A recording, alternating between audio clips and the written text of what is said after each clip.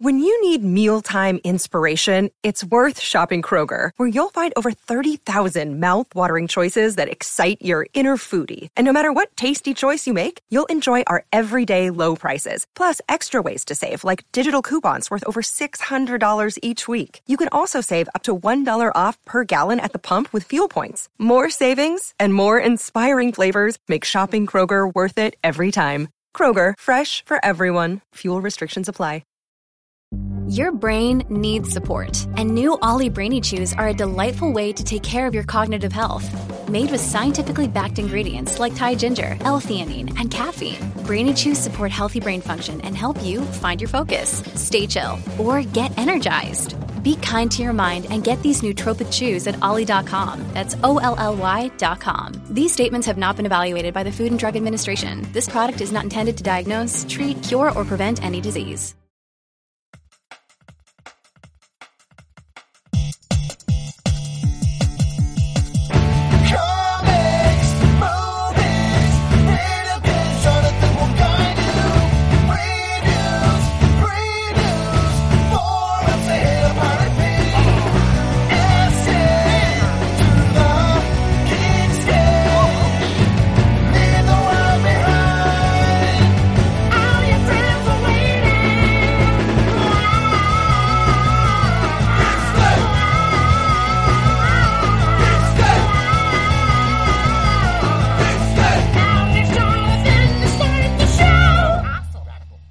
Hey, what's up, Geekscapists? Welcome to a brand new Geekscape, and I think I've almost got that intro down. We're going through StreamYard again, and I'm just kind of getting used to things. Obviously, the pandemic allowed me to kind of start looking at options for doing Geekscape, and I said, wait, what about this streaming thing?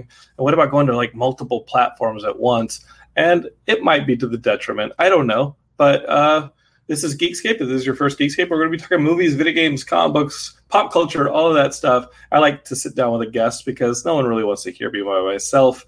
And we'll be bringing that guest in shortly. That's what we do every episode. And I hope you guys have been enjoying it. There's been a lot of episodes. We've done 4 or 5 in the last week. But it's ranged from everything from movies to comics to video games to music. Like, we've kind of run the gamut. Oh, we also talked a lot of basketball. We've been talking about that Jordan Last Dance documentary. So I had a little bit of Jockscape going on here. So that worked. But who knows what's going to be on this channel. If you guys are listening to this on the podcast, there might be some visual stuff that is only on YouTube and Twitch and Facebook that doesn't make it to the feed. For example, I think that Heidi's going to cut my hair live on the stream on Thursday. It's getting a little warm out here in Los Angeles, and I have to go running at like 6 a.m. Before the heat in order to avoid other people, social distancing, but also because it's really damn hot now. And this is the longest my hair has been in years. And without the headphones, I'm starting to get like this Isaac Asimov sort of thing. Let me just show you guys. My sideburns are getting a little out of control, but before I go full Isaac Asimov, I kind of need her to cut my hair, and she's been wanting to do it. But I think, why not throw a little wrench in things and have it done live? And you guys can leave comments and let us know if she's doing a good job. Maybe tell her like a little bit to the left, a little more off the front. You guys, it'll be like Twitch plays Pokemon, but you guys will be deciding a little bit of the haircut. I'm just going to warn you, she's probably going to do whatever the hell she wants. But let's at least pretend that you guys have a say in things, because ultimately you only have to see my haircut for an hour. She's got to deal with it through this quarantine. Okay, so really she should just be giving me a full face mask or something. That might be the best solution. So that's coming up on Thursday. Podcast listeners, you're not going to want that. It's not going to be fun. At the same time, I'm interviewing people for the podcast, and that stuff doesn't usually show up on the stream if they only want to do something over Zencastr or something that's audible. So if you haven't subscribed to the Geekscape podcast, well, that's probably why you're here, because you've subscribed to the Geekscape podcast. But vice versa, some stuff's going to go video, some stuff's going to go audio. We're going to feel our way through these things, but we're going to keep bringing you stuff. All right. Let me tell you about my guest. His name is Dan Murrell. He used to be on Screen Junkies. That's how I met him. I was one of their panelists, one of their experts that he'd bring in to talk about, well, comic books and movies, the things that we talk about here on Geekscape. And over the years, we just kind of talked here and there. Maybe I'd see him at a convention. I think I did Tournament of the Nerds once at a WonderCon. is that Screen Junkie? I think that's Screen Junkies. I think Dan's involved with that, definitely. And every now and then I'd come into Screen Junkies and give an opinion. But to me, Dan was like the Screen Junkies guy because he's, no offense to the other Screen Junkies guys, he seemed to be the guy who knew what was up. He definitely, whenever I talked to him, he knew movies. He just had a faculty for this stuff. And then I look up a couple weeks ago, and Dan had started his own YouTube channel. And maybe we'll talk about why he started his own thing and left Screen Junkies behind. I don't know. Geekscape's clearly my thing. And you guys remember way back in 2006 when I used to be part of Revision 3? It's time to do this. It's time to do your own thing. Let's talk to Dan about it. Maybe he's waiting right now to come on the show. Let's go ahead and add him. Here he is. Dan, how are you doing, man? Welcome to Geekscape. I'm good. How are you? It's good to be here. I wish I could take credit for Tournament of Nerds. That was all Hal Rudnick and Justin Donaldson. But there was a lot of crossover. It was like a lot of crossover. Yes, and I love Hal. Hal's the guy who brought me in, and I like Hal. And Heidi, you'll remember Hal as the guy who Heidi's behind me. Check her out. There she is. It's kind of like the thing we do now on the show. But that's what happens when the studio is in Heidi's quarantine bedroom. So yeah, Hal's great. And I remember at Comic-Con one year, we ran into Hal on the street corner, and he was eating pizza. And he's like, "Hey man, what's up?" And every like medium-sized white dude with dark hair that we've run into at every industry thing since, whether it's Comic-Con or a screening, she's like, "Is that the guy from Comic-Con?" We've never seen Hal again. Said funny stuff. He's just a funny guy. She remembers him as being the funny guy. He said Happy Comic-Con and he was drinking coconut water with his pizza. Oh, that's right. So Hal Rudnick has been preached. He's been preaching the gospel of coconut water to me for years now. He loves that coconut water. Are you not a coconut water guy? I'll have it. But it's like he for me it was because and it actually worked. He's like, "Dan, if you're gonna drink too much the next morning, drink coconut water." So it actually worked. Yeah, I figure the dehydration thing. You geeks, this may be news to you, Dan, but not to the Geekscapes. I don't drink, but I'm often dehydrated, and coconut water is a good one. So so far we're doing okay. We're pimping coconut water. Yeah. So this is my first time doing this streaming thing, and we've got the Twitch, the YouTube, the Facebook, and then Periscope. Now, you're an expert on the streaming stuff. You worked for a streamer for years.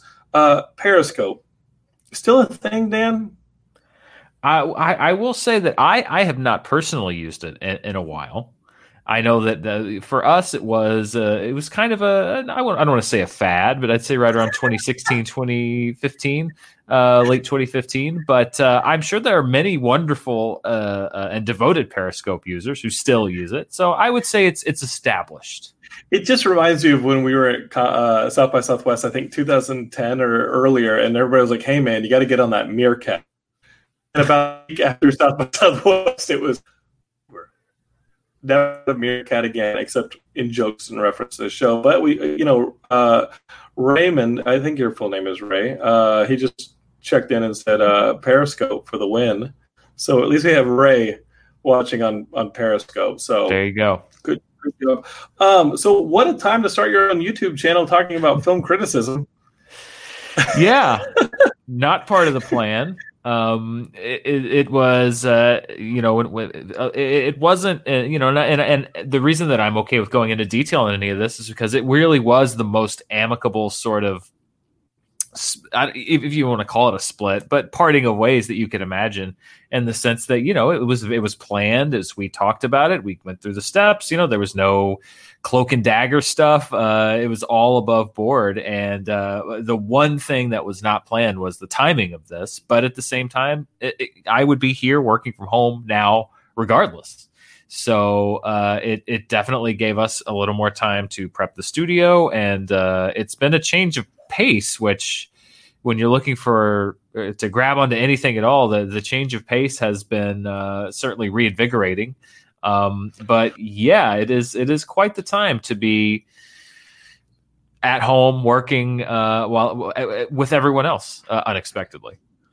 Well, let's talk about it, because you've kind of seen the full like gamut of people with their individual channels, and some channels starting out small and turning huge, and then being absorbed by MCNs and like the whole multi-channel network thing. Mm-hmm. And then you start seeing these different kind of like corporate entities. I don't know where they come from. I know that they get their funding, and it's almost like there's gold in them hills, and they just kind of come out of nowhere. They buy the channel that you work for, and then things start changing. Collider, for instance, had a big turnover in January because everybody on the web wants to see what works and what doesn't work. And if things don't work within a very small window, the strategy's out the window. And it almost like begs to question, and Dan, you're the guy who knows a little bit more about this than I do. I just sit here and read comics. Is there ever really a strategy with this stuff? Well, I mean, I think that the idea of gold mining is an apt metaphor, because it is, it's all it seemed like it was all about speculation. It's you're either buying a channel that's established and that you're going to be able to monetize at scale, or you're building something that you think but is going to be able to monetize at scale. And I think that that's why a lot of the, we escaped, for lack of a better word, Defy Media very shortly before they literally went out of business overnight when we were bought by Fandom. But we were still working in the same building, and we saw that happen like literally next door to us. And I think what they struggled with, from what I've read in the articles and from what I've read everywhere else and talked to friends who are now most of them thankfully have landed elsewhere, and most of them with the same channels, is it's this question of how, that there's money to be made, and you can project how much money is going to be made, but you can't, it's not like a lot of other markets where things are set in stone. There's so many variables. If YouTube changes its algorithm, that can vastly change how much money is coming in from ad revenue and stuff like that. Or Facebook was a huge game changer when it seemed like, and now it seems like they were overblown by a huge proportion. But when it looked like the future was video on Facebook, that changes an entire business model. And then when that doesn't pan out, that changes an entire business model. So the challenge, I think, in trying to build a digital media business, particularly one that is like one of these MCNs, where you're housing several different networks, you're pumping a lot of money into programming, you're pumping a lot of money into overhead and staff and HR and everything else. Those are great jobs to have for people that wouldn't normally have them if they were just running a YouTube channel from their house.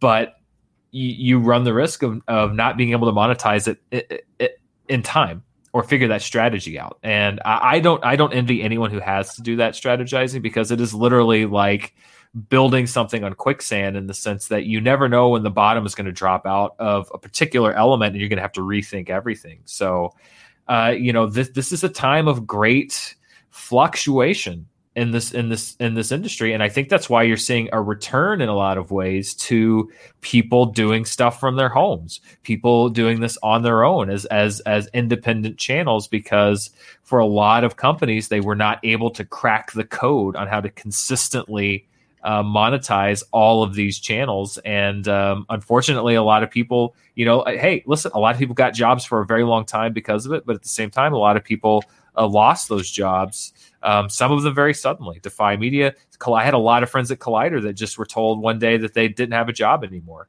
because they were changing their strategy. It's a very unstable business, I guess, is what I would say. Buy stock in Periscope. I'm just taking notes. I was listening to what you're saying, and I figure if it's as much a crapshoot here as there is there, like Ray says, buy stock in Periscope. The Periscope thing might come back. It might be the thing where, like when Justin Timberlake came back to MySpace and tried to turn it into like just a full social network for music fans. And exactly, I think that lasted a few hours on a Thursday. And yeah, and then it's like, you're never going to get that investment back on MySpace. I just remember when I first started getting into this whole idea of the MCNs was our friends at Machinima. And Machinima was kind of my entry into that, because I had created some shows for Fox, and Fox Television Studios looked up, and I don't know, I can talk about this stuff. It was 2007, 2008. I had developed these two shows for Fox, And their whole goal was to get them on the Xbox network. Remember when Spielberg came out and was like, we're going to make a Halo show on the new Xbox, at the time 360, like it's going to be the center of your entertainment system at home. It's going to be your it's all going to go through the Xbox, and we're going to have basically our own Netflix type thing. And it never happened. At the same time, there were studios like Fox Television Studios, which is now not a thing. It wasn't a thing before Disney. It got absorbed. They were going out and trying to make short form content, and they were influenced by things like Felicia Day making The Guild and stuff like that. And they were like, hey, let's make short form content. I remember making 2 shows for them. And one day I'm filming in Kenneth Hahn Park, and one of the executives from Fox shows up, and I'm like, they're usually not here. And they said, hey, Xbox ain't happening. And suddenly there's no, you've spent tons of money on these things and there's nowhere to land. Yeah. And that seemed like the first, and so what we did was we pivoted. I think that stuff all ended up on Hulu for a short amount of time, for a couple of years. But I remember meeting the guys at Machinima. We talked about making short form content there. And then slowly, when Machinima was over on Gower, do you remember them when they were over on Gower in Hollywood? And it was just like, I think they were renting space out of the Hollywood Production Center. I know the Hollywood Production Center. So they used to rent these offices out of there, and I'd go and meet with them and talk about what we could make. And then one day, suddenly they're in that office on Santa Monica in West Hollywood, and it's super nice. And it was when they got that influx of cash. And suddenly there's like really nice cars in the parking lot, and you can't just walk in and talk to your friends. There's new dudes and new guys in charge, and you realize they all came from, like, no offense to them, middle management Hollywood kind of thing. And I don't think they knew what the parts were. So, like, they wanted the head to move or they wanted the leg to move, but they didn't really know really what the audience was connected to. It just seemed like this influx of cash was, we got to get people who know what they're doing. And they went to almost an entirely different industry to find those people. Yeah, I had a friend of mine who made a web series on his own that was very popular. That went, viral. I guess that's kind of an outdated term at this point. But it got very organic popularity. And he would talk about the fact that he got called in. Brands would call him in. He probably did 5 to 10 or however many meetings, and they would all be like, "Okay, now we want you to come make a viral video for us, or tell us how to make a viral video." It's like, I can't sit here and tell you how to make something that's organically popular. That's the point, is you just make it and you see, but that's not a business strategy, because they're like, well, no, how do we guarantee success? That's always been the struggle when you talk about people coming in, because if someone sees something that's popular, then they think that you can make a lot of money off of it, which maybe you can, but also it's tough to tell somebody who's not necessarily in the business of making stuff and knowing how the internet works, who's been doing other types of traditional media for decades. Like, I can't guarantee you that it's going to be good. We can't market test it. It's completely, it's up to luck. Sometimes it's luck. And if it gets picked up on Reddit or it doesn't get picked up on Reddit, or if the right person tweets it or doesn't tweet it, like, it's so ephemeral, but people want to guarantee success, and so they think that by flooding all of this money into something, they can guarantee that it's going to be a success, and that doesn't necessarily always work. It'd be great if it did, because it keep a lot of people more consistently employed. But we started a streaming service at Screen Junkies back in 2015. Screen Junkies Plus. We were the first Plus streaming service, and we were ahead of our time. But what we always struggled to sort of get across was, we had full control over the programming, but we didn't have control over, things like it was all app based, and the app didn't work. Mm-hmm. And, and so it was launching and the app didn't work. And so we're losing our minds, because we're saying, like, this app doesn't work, but they're saying, like, oh, don't worry, we'll fix it as it goes along. We'll fix it in a few months. And, we're saying, like, you don't understand.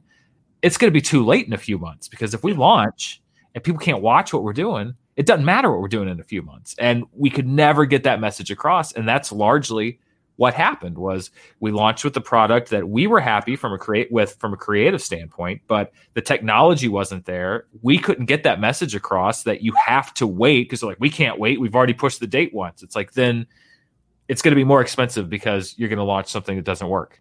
And that's what happens. Backwards engineer all of that stuff. You have to then go back and be like, and conform it to something that the ship has already left. Right. It's already halfway across the Atlantic when you're like, wait, we need to fix the rudder. Right. Or it's already taking on water. You can't just start patching holes then. It's halfway across the Atlantic.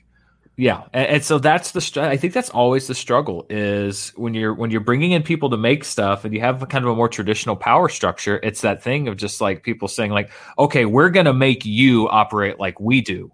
And it's like, no, you need to operate like we do because, you know, it may be more chaotic and it may be less organized than you're used to, but that's also sort of a lot of times how it works. But I think that's largely why you're seeing, unfortunately, a lot of these places sort of they expanded at a massive rate and now they're contracting at a massive rate because it's this idea of trying to apply a traditional sensibility to new media, which is almost impossible. People can do it on an individual level a lot more easily than a company can do it at a company-wide level. It's just, I just think it's too unstable. It's so difficult to do.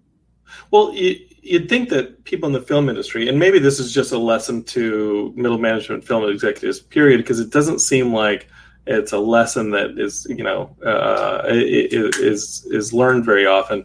But it's almost like they want the film industry or any creative industry to work like the Ford assembly line, and it's not the Ford, but yet make a unique product every single time. And I think that it's multiplied 1,000 times over when you go to something that is so particularly niche based as the internet, right? Like a Marvel movie ain't gonna save you on the internet. It might save you at the box office in Hollywood, but then you got something like a DCU or something like that where you think you have an Avengers, but you got a Justice League, or you think that, you know, there's all these problems to creating this content by committee and creating this content in some kind of formulaic way and expecting to have the Ford assembly line.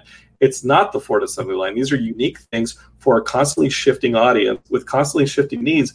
And as we see right now in the middle of a pandemic, no one really knows how to predict the box office going on right now. And when you go to the web where people are that much more into smaller, idiosyncratic, niche content, it gets even harder to hit the target. And they're still shooting at it with fucking like bazookas or nets. And they need to be doing the precision sniping thing. I mean, and I think that's, you know, Screen Junkies initially grew when, you know, when I started, there was maybe 3 or 4 people that worked on it and then not even full time.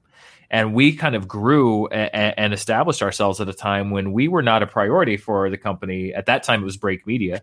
They had a lot of other stuff going on. They were in MCN. We were sort of a pet project on the side. And then as it got more popular, what we were doing, we became the focus. But then when we became the focus, then it sort of became like, okay, now you're going to start operating a little bit more like we do. And it's like, well, no, or you could trust us to do what we're going to do. And, you know, but everybody answers to somebody. And so it's just like, it's a constant struggle. But I will say when we were bought by Fandom, one of the things that I really respected that they said right out of the gate was kind of choppy there, Dan, at least on my side. Sorry. You're a little bit choppy. You're reconnecting. Hold on, Geekscape. There you are. Okay, I got you back. No, I was just saying that when we were purchased by Fandom, when Screen Junkies was purchased by... Oh, nope. Yeah, by Fandom. No. Okay. You're there. You're good. I was like, hey, he's gone. You're good. One of the things I loved was that, you know, they sort of said, hey, we're new in the video space and you're our video team. And so, you know, we're obviously going to strategize. But for now, you guys do what you do. And that's largely what we did for a while. You know, and that's great. I think that's the right attitude to have when you bring in a video team that has had success in the past. Is, you know, we're going to be a little flexible on our end because we're going to trust you to know what works, and then we'll develop a strategy together, which is ultimately what happened and what is happening. When you have something like these different initiatives, right? Like let's just take Collider for an example. In January, they let a lot of their panelists go. but they had this other thing going on there where they had these deep fakes, right? Where they would use this deep fake technology to fake other, celebrity impersonators and things like that. And I can't wrap my head around it. I really don't know how it works. I just know they were hugely successful over there at Collider, and suddenly they look at that stuff and they say, okay, let's put all the resources into this. We're going to have to let all these panelists go.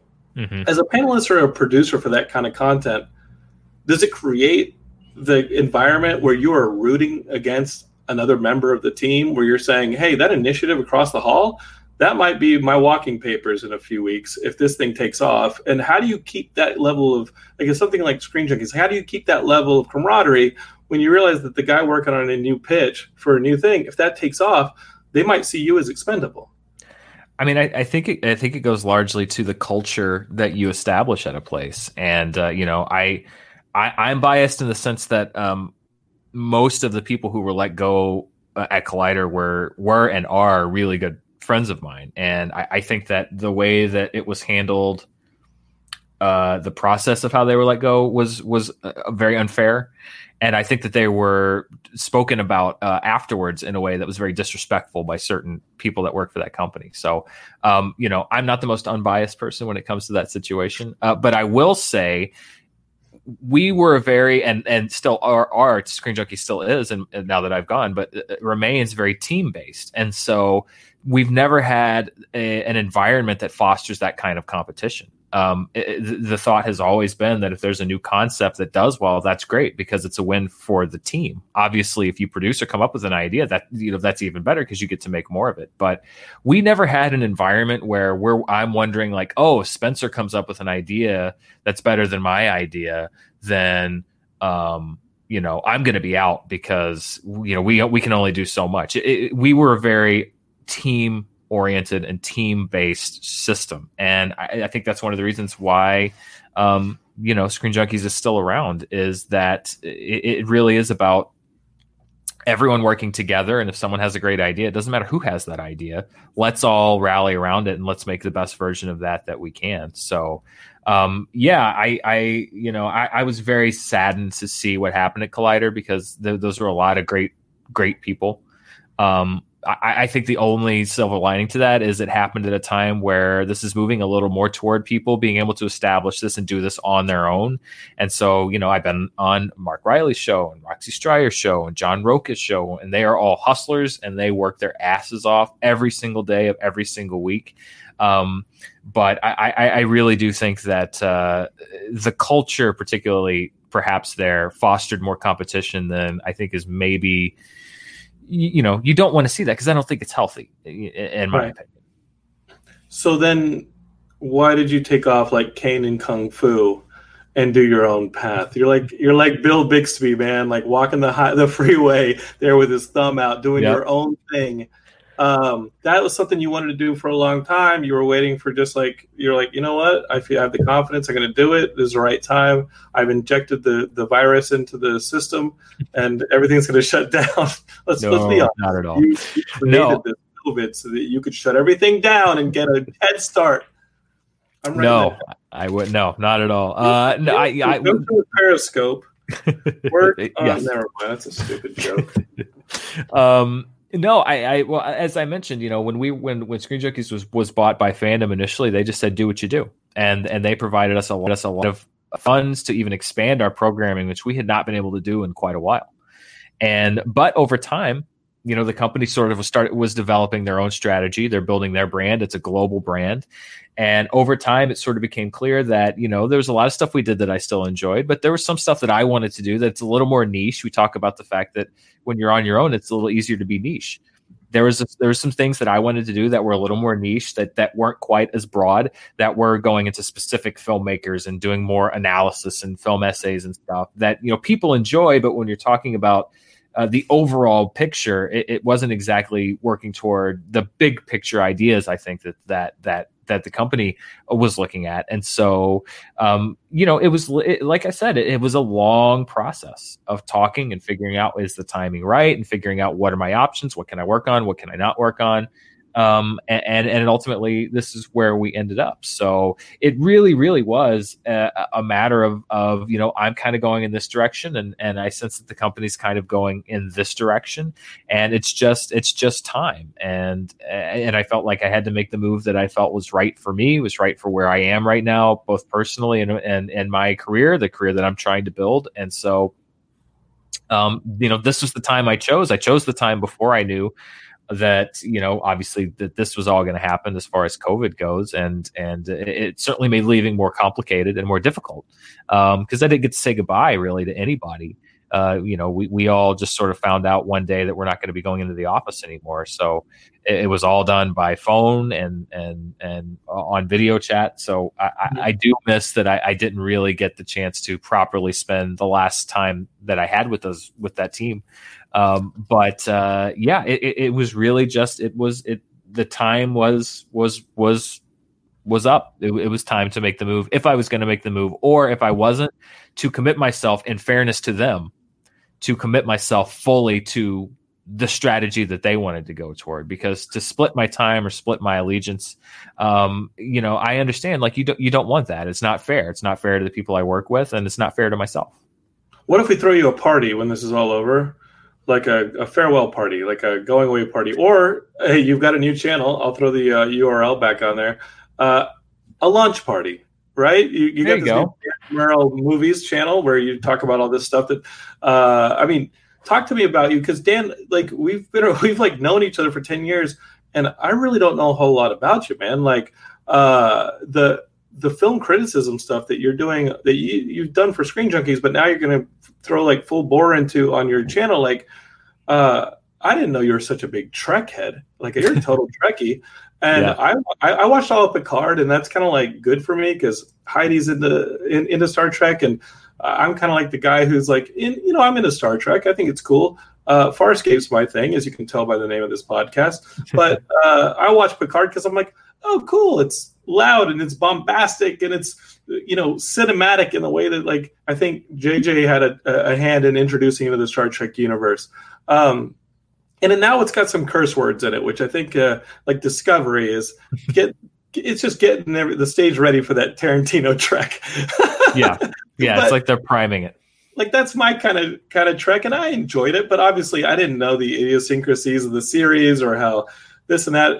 It was as annoying, I think, for her as when we watched the Watchmen TV series, and she's like, "What does that mean? What does that mean? What does that mean?" If she finally just pauses it and says, "Hey, listen, I can't just explain Star Trek to you, like, as we're going along on Picard because you're annoying the shit out of me." Like, what? You're just gonna have to watch it. What did you think? And then really to get to know you, Dan, like, was this what you wanted to do as when you were like a little kid, was film criticism and like get to know movies, and like, who were your heroes? Was it the Ebert and Siskel and stuff? What was going on there? Yeah, well, I mean, for as far as Trek goes, that's actually what you describe. I think I found that it's fairly common, which is that for a lot of people, the less they're into quote unquote classic Trek, which would be pre-Trek 09, pre-JJ, the more they're into the new stuff.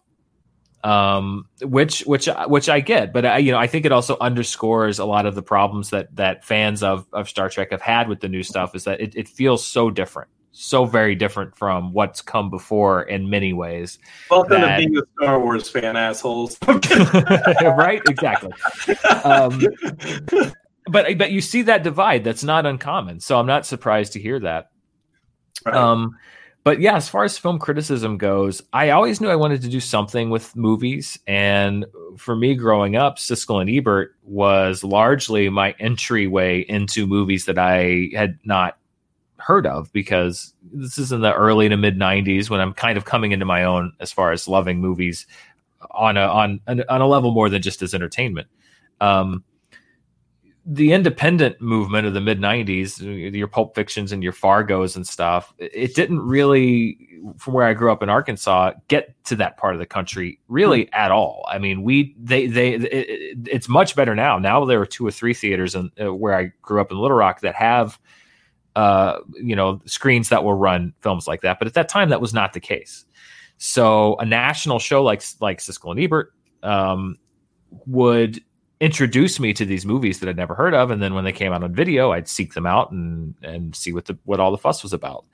Roger Ebert in particular was a very big hero of mine because I just love the way he wrote about film and talked about film, and I had the big compendium books of his reviews, and he helped me kind of learn the film language and the language of criticism. And Siskel and Ebert sort of get a lot of flack for the up-down polarization of film criticism. And, I think some of that's justified, but I also think that neither of them, but particularly Ebert, gets enough credit for their wonderfully written prose reviews that were not what was on television. It's what would run in books and in the newspaper. So initially I thought maybe that I would be making movies, directing, etc. And I tried my hand at that, writing stuff, and I enjoyed it. But the more I got into movies, the more I realized that I enjoyed analyzing them. I enjoyed sharing the ones that I liked. I enjoyed finding new ones. And so the critical eye and the critical perspective just appealed to me more and more. And I had a chance at Screen Junkies to sort of start doing that. And it led me down the road to where I am today. Have you, did you ever get a chance to meet Roger Ebert? No, it's one of my great, he of course had a major health event several years before he passed away, but it was still always one of my life's ambitions to attend he would do Ebert Fest. He'd run a film festival every year, and he would do like film festivals at sea, and he would do these lectures in Colorado where he would just do like a frame by frame of a film over like 3 days. And it was always one of my dreams to get the chance to at least meet him or have some contact with him, communication, just to express my gratitude. And unfortunately, he passed away before that could happen. So that will always be something I regret, because he really, really was a great influence on how I view film, as he was for a lot of people. And I think I agree with you that, a lot of people do kind of remember Roger Ebert as like the loud early Roger Ebert, when you know him and like amongst where he's still kind of making films, but he's making like Return of the Valley of the Dolls kind of stuff. And they think of him as like a little bit loud, but his writing was ultimately like what put him on the map. It wasn't the guys in front of the television reviewing things thumbs up and down. It was for both he and Siskel. It was the writing. At a South by Southwest, I believe it was 2000. It was the year that he died. I remember meeting him. He was giving my friend Robert Pickering, who hasn't been on the show since I think 2009. He had a film play at South by that year, 2010, 2011. And I was standing with him when Ebert was in the lobby after the premiere, and Ebert couldn't talk. His mouth his jaw was gone, but he could sign, and he was signing how much he enjoyed the film. And I was just like, this is my chance that I'm going to see this guy. And he's talking to my friend Robbie, and it's like to be in the presence of somebody like that I've been in the presence of before because of Geekscape, things like a Stan Lee or somebody who has some cultural influence that you just have to look back and be like, I'm glad I was next to him for even moments. George Romero being another one, I think. Holby, you might be that person for other people though, too, Dan. And like this new channel that you're doing might influence some people. We got this guy Holby Run Faster on YouTube, and he's saying, I'm excited to see Dan's next project. Still the people's champion on movie fights. You walked away a champ. I think you might owe them another bout, because can you do that? Can you take the ball and go home? Can you just game's over, I win, bye? I don't want to. As far as I'm concerned, I still have a movie fights championship to defend, and I stand ready to defend it at any time. I don't want to be a paper champion that just walks away and claims to be the champion forever. I would love to be a fighting champion, and I look forward to the day when they invite me back to defend that belt, because I am still the current movie fights champion. Any chance to put that? The belt, you're going to put it behind you and maybe the studio, maybe talk a little trash in that way. Like, I'm looking at your studio, it looks a little sparse, but maybe like that's the simplicity is like the key there. Well, I'm in between shoots. This is the remnants of a shoot that I did earlier today, and then I like to switch things around for every shoot because I want it to, the set to look as fresh as it can. So this is the remnants of a review that I was shooting earlier. So it's usually a little more stacked. But that they kept the belt. The physical belt belongs to to Screen Junkies and Fandom. So I had to leave the belt there. But as far as I'm concerned, the championship stays with me.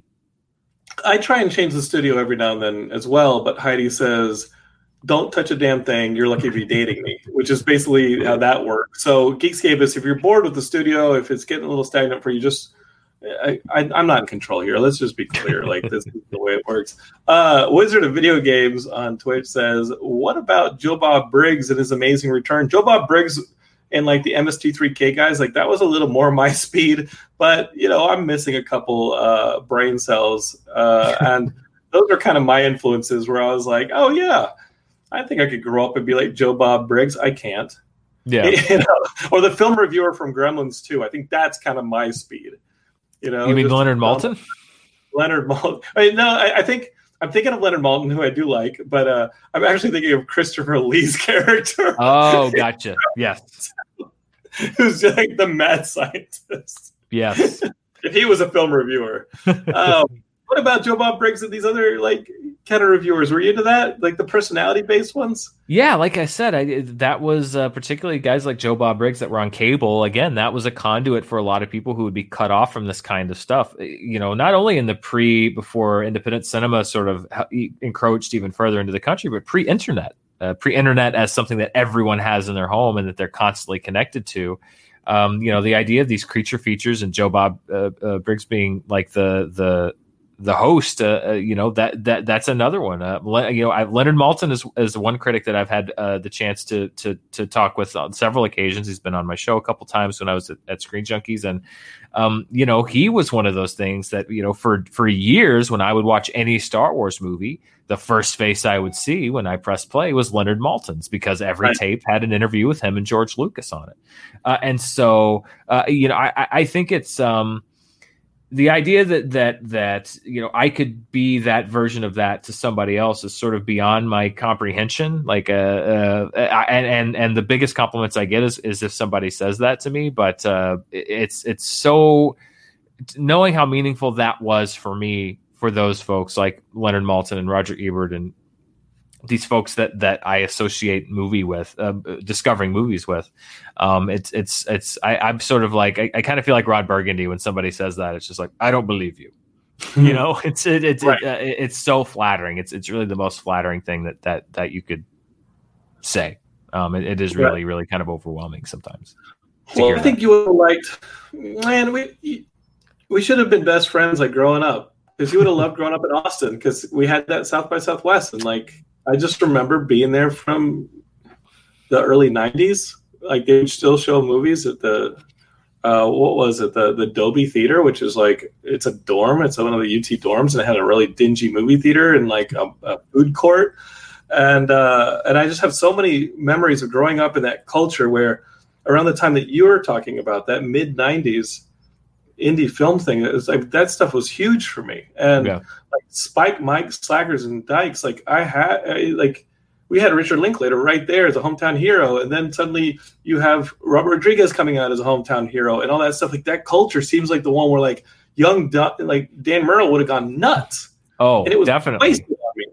Yeah, no, come on, no, I doubt that. No, it is, and mine was very different. It was watching Siskel and Ebert and hearing them talk about this thing, like Fargo is the first great American film, and blah blah blah. So that would be like, oh, I got to go see Fargo, or even people that were a little older than me, sort of guiding me through this. Like, I remember working at my mom's office one summer, and the kind of the cool temp who was working there, who was like the young woman in the office, probably in her early 20s or mid 20s, was like, you got to see Clerks, and like, it slipped me a copy of Clerks for me to watch. Like, it was very much more of an organic thing, which is it's a different experience, but it also has its own kind of romance to it, I guess, its own mystique, and it's largely one that's gone because people are so connected now and movies are so accessible, which, by the way, I think is great. That people have much wider access to movies through streaming services and theaters. But, there is this sort of romance thing to finding these films that you didn't know existed and having to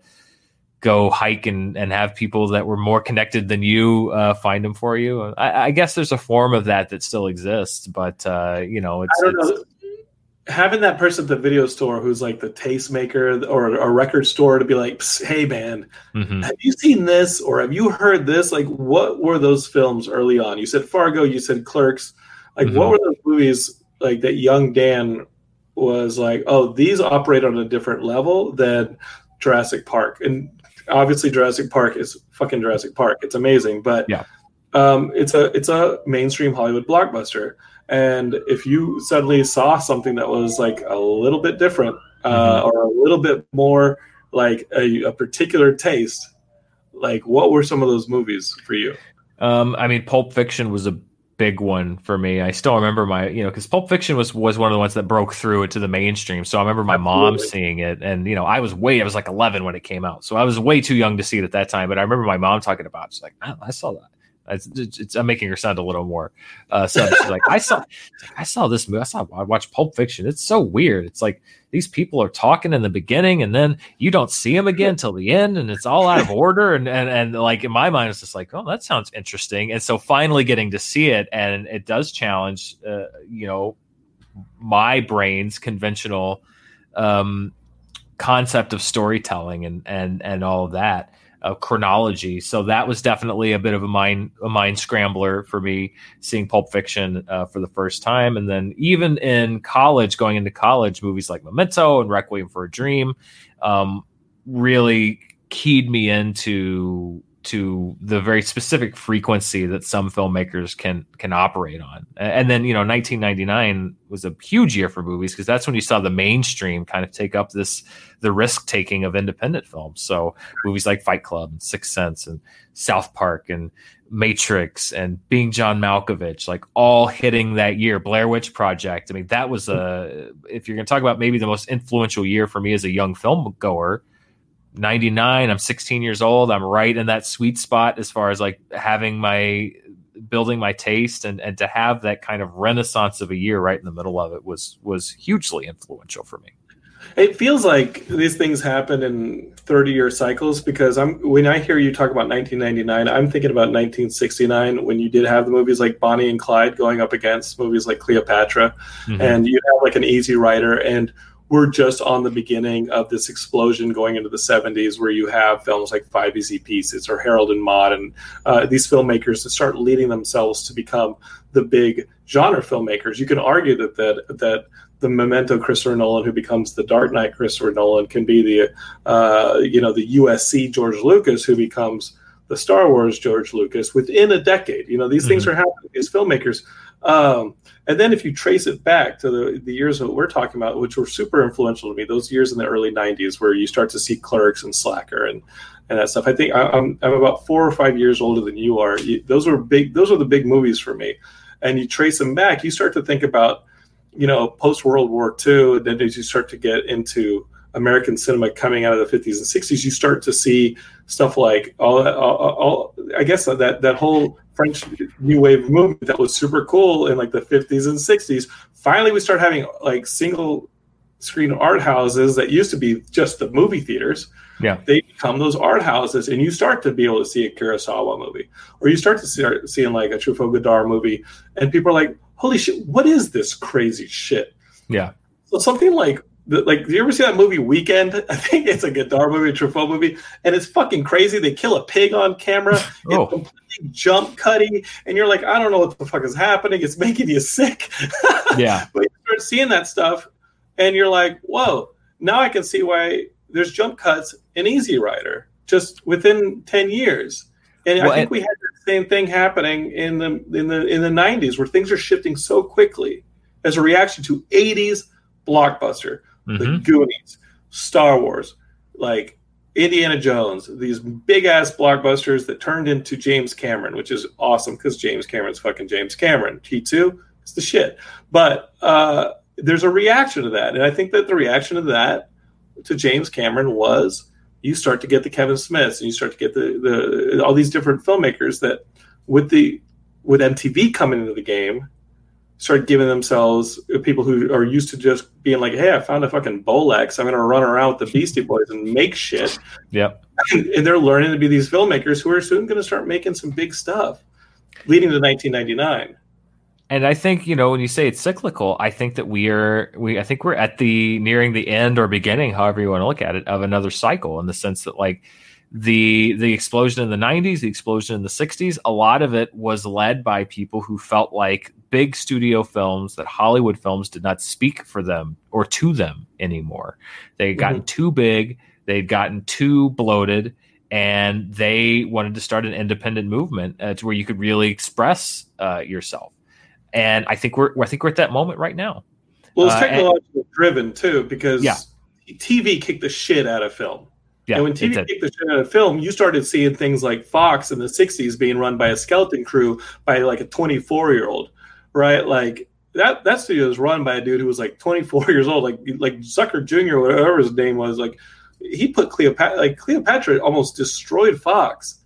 And as we know, like, Sony is sitting on the lot that used to be MGM. Now MGM is a tower in Century City. Like the studios aren't sustainable. So I ask you, when you look at these things, like I won't let film students come to me with their films and use the excuse that they didn't know what to shoot on, because like John Cassavetes would have murdered for this camera.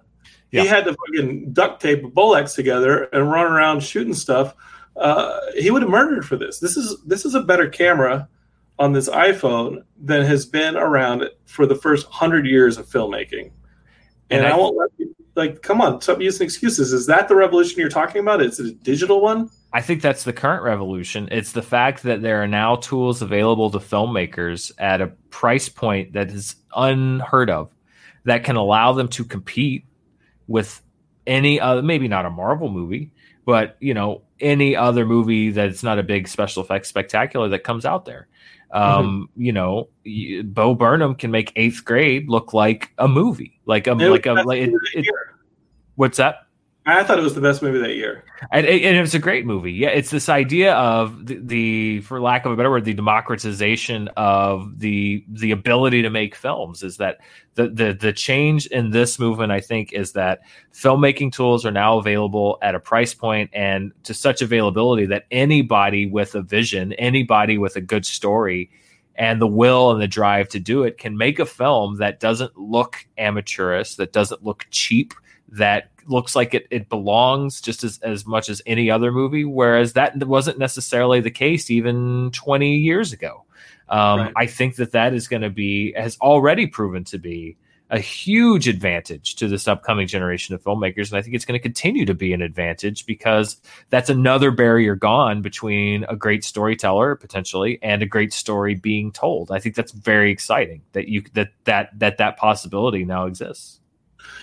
Will Periscope be part of that? And anyway, like this Periscope thing, please, because I just spent my entire stimulus fund on Periscope stock, please. I think I'm going to say you're in good shape. I'm going to say that the next big thing is Periscope movies. Well, what do you think about this little theory that I just kickstarted when I saw this comment in the check out this comment that we got. It said the 90s for me was all about Hong Kong. And what do you think about the globalization that we're going through? Where it's something like, we have our World War Z and we have our 28 Days Later, but obviously like what was that? The one where they're on the train, the South Korean movie, Train to Busan. That fucking movie rules.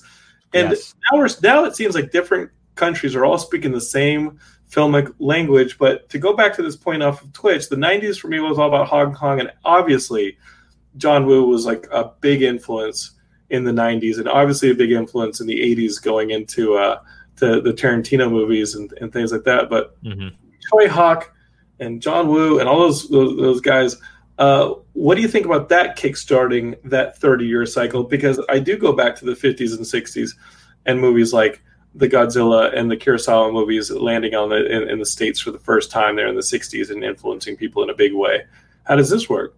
I think that's the other exciting thing, is that you don't have to work as hard, or you don't have to luck into finding filmmakers like you did, before. You see a filmmaker like John Woo who had such a massive influence on everyone else. So imagine John Woo with 10 times the reach. And that's the world that we're living in today, where, Train to Busan, great movie. How many fewer people would have seen that movie 20 years ago if it wasn't on Netflix? It would be it would be maybe a cult film, maybe. It's a cult film now, but right. It's getting a sequel. It's got, but the audience for that film, and who knows who that's going to inspire. That's the other interesting thing, is not only the availability of filmmaking tools, but the availability of films to future filmmakers. I think we're really going to see it start paying off dividends even more than it has already. I mean, the last year was one of the most exciting years for me as far as movies go in a really long time. Just the breath of fresh air and the new visions that I saw from a lot of these filmmakers was super exciting, and it really makes me feel like we are on the cusp of, special films come out every year, great films come out every year, but it makes me feel like we're on the cusp of a real revolution where people have greater access to filmmaking tools, greater access to distribution, and we're now going to start seeing the byproducts of a generation that's had more access to film than any other generation ever before. I think it's a very exciting time to be a film fan. Well, we're stuck in a pandemic, so let's not get ahead of ourselves. Maybe not this exact moment, yes. There's also this thing that is kind of the equivalent of, I think, the television of the 50s, is this idea that we have to compete against video games and interactive entertainment at this point. So, I worry, especially now. I was talking to you before the show about how I read this morning that Trolls World Tour made more for made as much in 3 weeks for Universal as the entire first Trolls movie made in 5 months, because of the costs of theatrical distribution and how much these theaters take from the studios. And listen, I'm not going to cry for Comcast or any of that, but at what point do the studios look up at these tools that we're talking about that you and I use, like digital distribution, and they say, you know what, this isn't just for indie filmmakers anymore. We can use this to distribute our next movie, and plus it doesn't help that the TVs are now as giant and they look like people have theaters in their homes at this point. And so if you're a dad and you want to take your family to Trolls World Tour, the economics are simple. You can spend $60 to take the full family to the AMC and deal with whatever you run into, or you can do $19.99 and put it on your big TV, and you guys rent it for the weekend. You can watch it whenever you want, start it whenever you want, end it whenever you want, pause it, walk away, and you get the same experience for a third of it. Meanwhile, Universal's happy because they're now taking 80% back they don't have to pay for prints, they don't have to pay for distribution. They just have to put some P&A together. That stuff's going to become digital sooner or later, and they end up with 80% of the box office rather than the 50 or less that they after sharing it with the distribution channels in the theater. Like, at what point are theaters just going to kind of become niche experiences? Well, I do think studios are definitely going to start doing this more. I think there's going to be filmmakers that'll quit filmmaking before they allow their movies to go to VOD, like Christopher Nolan. I don't think a Christopher Nolan movie will ever be made that doesn't play in a theater. Well, you think about some of these technology plays, right? Like we saw Ang Lee do it this year with Gemini Man, right? Like he was doing, what was it, like 150 frames a second, 120 frames a second on this thing. It was an exhausting experience, I'll tell you that. Yeah, but it worked for, we were talking about him earlier, it worked for James Cameron, because if you wanted to play Avatar and you wanted to play it the best way, you had to buy James Cameron's 3D projector. And so James Cameron, every time you watch a 3D movie, James Cameron's making some money off those Marvel films, because those theaters that are using his projector that they bought for Avatar are paying him a little bit of chunk of change every time you sit down to watch the Avengers movies. And he didn't even have to lift his finger to make those things. He just has to let it play. And we have a technology play that also didn't work with the Hobbit movies when those things were shot. And what was it, 48 frames a second or something big, like a 60 frames a second? 60 is HFR, yeah. These technology plays are going to keep happening as more and more people turn to video games and turn to online content and online distribution. They got to find ways to put buzzers back into the seats and put people back in the movie theaters. What do you think the next one is? Well, I mean, that's the thing, though, is I think when we talk about the cycle is it's different technology, but that is also what gave rise to the great independent surge of the late 60s and early 70s. Was TV was kicking movies butt. And so they said, we're doing smell-o-vision. We're doing 3D. We're doing cinema the buzzers under the seats. I can't wait for the buzzers under the seats. Exactly. I can do without, but maybe. Yeah. But they were trying to get people in for the spectacle. And ultimately, what got people back into theaters was filmmakers like George Lucas and Steven Spielberg, who were entrusted by these studio heads to make their films that became the new blockbusters and got people back into the theaters. So I don't necessarily know if there's a technological fix. To me, it's another cycle of let's trick people into watching movies again. I think if you make great movies again, then people will go and they'll see them. Maybe not as many as before, because, you're right. The theatrical market is going to get a little more niche as the competition increases. But I think there's always going to be people that are going to want to go see a great movie. I think there's still going to be a large chunk that want to go see it in the theater. And I love people like distributors like Neon and A24, who now, at this point in time, all of the other distributors are looking for a different way to make money. Folks like Neon and A24 are rallying around their filmmakers and saying, like, no, we trust you. We're gonna put a big marketing push on this, or a big advertising push on this, and we're gonna play your movie in theaters. And they're succeeding, maybe not on the scale of a Marvel movie, but they're still succeeding. I think you're going to see a bigger rise for a lot of these distributors that commit to that, because filmmakers are going to want to work for them.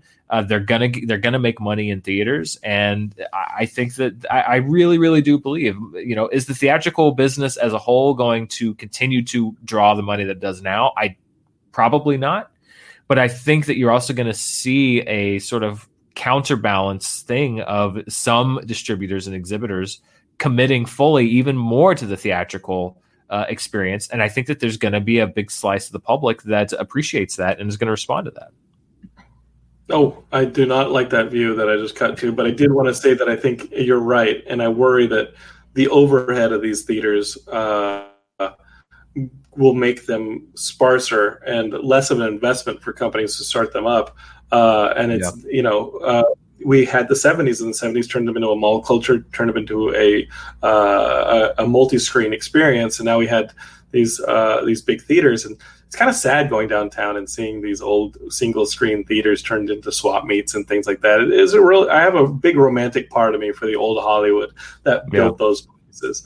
And we'll see where it goes from there. I think that, it's nice to see something like a barcade spring up, and to think about how people still want to act communally, even when they're doing something as individualistic as playing a video game that they could play at home. There's something to be said about that communal experience of going to a barcade. And maybe films, or the advent of something like the integration of virtual reality into a film experience. And I think it's within the next 10 years that we have something that augments our film experience. So you and I can easily go and see the same movie. I'm sitting next to you, but the character of Joe in my film is played by Ben Affleck, and you're watching Matt Damon, simply because they reskinned it based on the preferences I've had in my movie going past. And that everything, he's drinking a Pepsi. Well, let's be clear. They would both be drinking Diet Cokes, because that's what you and I drink. But that's true. But you can see how the product placement on down, everything is specified based on the information given to you by the phone that you use to buy your ticket. And now everything on the screen is a little bit different than the person sitting next to you. Yeah. Maybe even the story. I think we're within 10 years of that experience. Maybe so, but I think it's similar to how we started this whole thing, with the idea of these companies trying to manufacture viral videos. I think that studios over the decades have tried time and time again to improve on the theater experience. What's the next best way to watch a movie? What's the way that audiences are going to watch a movie now, in the future? And by and large, all of them have been fads. Even, the fact that the 3D projector, that's great for James Cameron. But if you look at how many people are choosing to see movies in 3D, it went from a majority initially to now most film goers, according to research and everything, most film goers are choosing to watch a movie in 2D in a theater, projected projected digitally, but projected the same way that they were and have been for decades. I think that there's this thing, this need on studios' parts to say, like, what's the better way to watch a movie? What's the better way to watch a movie? I think most people like the way they watch movies. I think if you're in a movie theater, then that's the experience that you enjoy. It's there's a reason that it's hung around this long. So, you know, I think that innovation is nice, and I think that a lot of times these new tricks and whatever are fun and cool. But, and you know, maybe this is the romantic in me. Maybe this is me just being old and out of touch. I honestly think that audiences at the end of the day are always going to go back to the traditional film watching experience, because I think that alone is transportational. It has its own sense of magic and whimsy. And I don't think you need to add to it. I really don't. And I think the reason that people don't go with these technologies is because they get sick of them and they're like, I just want to watch a movie. No, I think you and I are cut from the same cloth, brother. Is that the kind of analysis you're going to be doing on your channel? Like, talk about your channel a little bit, and I'll let you go. So cool there. You will once you speak about your channel. You must not leave until you plug your channel. Well, please. I love the idea. Listen. No offense to Screen Junkies, but I really don't like the trivia stuff. I think that it's like. I think it's like a trick. I think it's like, let's see how high you can jump. And it's like, come on. I'm not a big fan of that stuff. And Lon brought me in to do a trivia game, and I brought Bibiani with me, which is how Bibiani ended up with you guys. It was the first time. And I said, okay, I got a guy. You never heard of him. We started Bibiani here at Geekscape back in like 2008 or 9. He was working at Staples. And I love Bibiani to death. Super proud that he's like, turned this whole thing into a career where he's reviewing movies because he's fucking awesome at it. But I remember Lon asking me if I wanted to be on some trivia show, and I said, I get really nervous doing those things, and I don't like it. It's like somebody being like, jump, man, and I'm like, I don't want to jump. So I invited Bibiani on, knowing that he is a juggernaut. Yes, he is.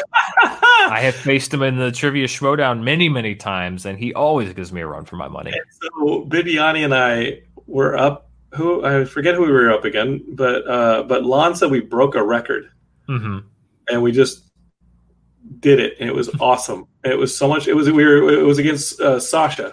We were up against Sasha. I love Sasha, and Lon was like, and I was like, you got to hold on to this guy. I don't know if I want to keep doing this. So tell me about your channel. It's not the trivia thing, like, because the trivia thing wasn't working. Like, it's this kind of talk, right? The analysis, the thought, this kind of thing. Is that what you're going into? I mean, that's largely it. Is I think the game we brought you on was Movie Games, which was something we did when we were doing Screen Junkies Plus with Jeremy Johns, and I play in a competitive movie trivia league called the Schmodown. But the one thing that I will always say, and that I don't think is fair, is like stuff like trivia is like, that's an indicator of how good you are at trivia. That's not an indicator of how much you know about movies necessarily, or how passionate you are, or how valid your insights are. I mean, I think it's a completely separate thing. It stresses me out so bad. Right. It's like, I know some of the most brilliant minds. Like I used to review movies with Roth Cornett all the time.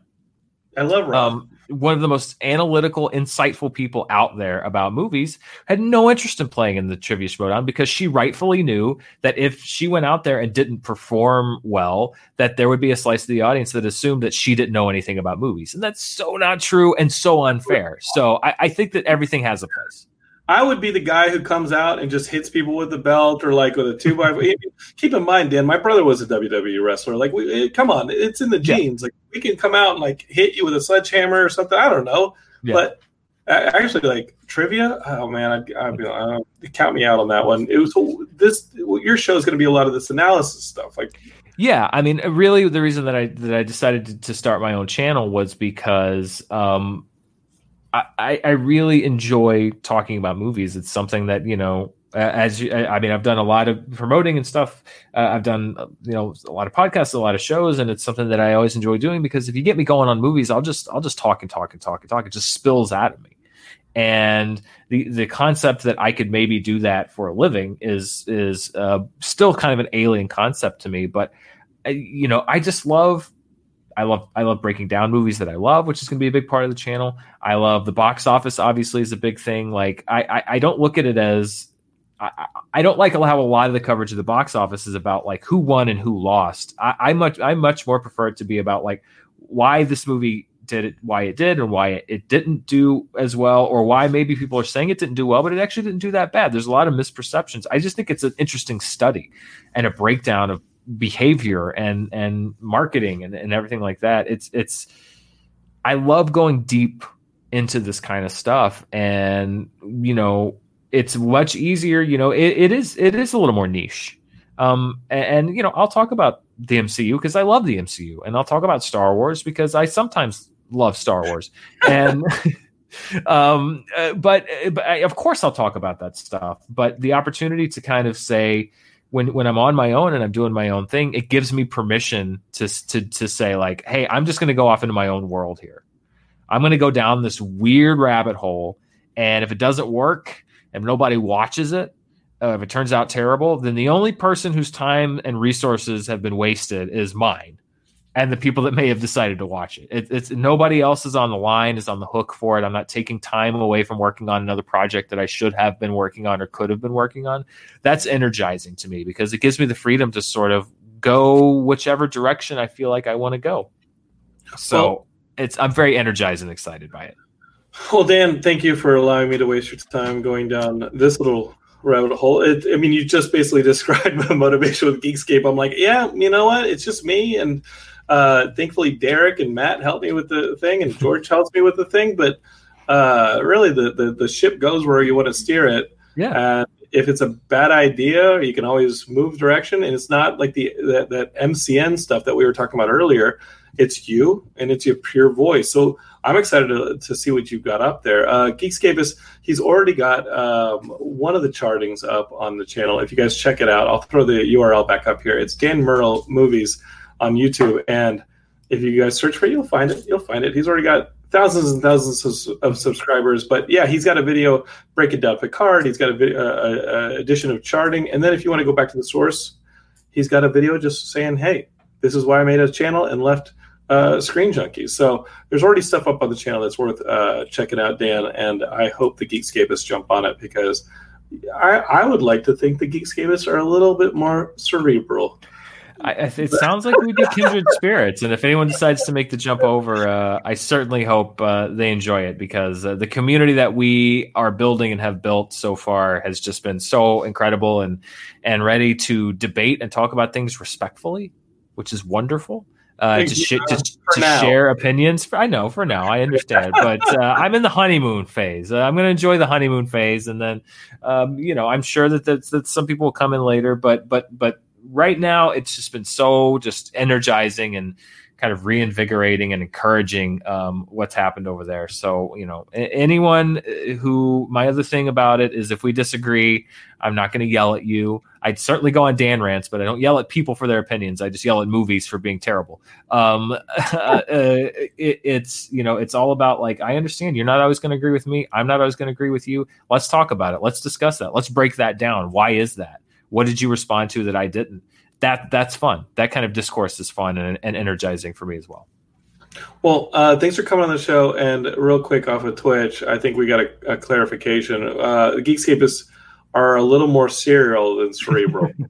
I'm very serial as well. There we go. Okay, well, we've stocked up here for the pandemic. Dan, dude, thanks for coming on the show, man. Thanks for having you. And again, guys, go check out Dan's channel, Dan Murrell's Movies. Not possessive, Dan Murrell Movies on YouTube. Just search for the man. You're going to find him, and you're going to find some really good, smart stuff. You heard him here on Geekscape talking smart. You're going to subscribe to him on YouTube. He's going to be talking smart again. And me, you know what you got here. We've been doing Geekscape long enough. It's going to be like, oh, Jonathan again. Well, maybe he'll say something funny or hurt himself, but we'll see. Dan, thanks for coming on the show, man. Anytime. All right? You want to talk movies? Anytime. Hopefully we're out of this pandemic soon and can sit in a movie theater seat again. I hope so too. Yeah, man. This is a great time, and I'll come back anytime you want me. All right. Thanks, dude. Thank you so much. Geekscape is definitely go subscribe to Dan's YouTube page. I found it to be a lot of fun watching this stuff. I'm like, hey, this is great. This isn't This isn't loud and brash. This is just a dude thinking about movies because he loves them. And that's what we do. We love movies and comics and video games and pop culture. And that's why we do Geekscape all the time now. I'm doing multiple a week. Love you guys. Subscribe on the podcast if you want some more of the audio stuff. I'm recording stuff for the audio that doesn't end up on the stream. And of course, if you like the stream, share it with your friends. We're going to be doing some visual stuff here that doesn't end up on the podcast, like on Thursday when Heidi cuts my hair for the pandemic. Love you guys so much. Share Geekscape with each other. And until next time, peace. You're listening to the Geekscape Network.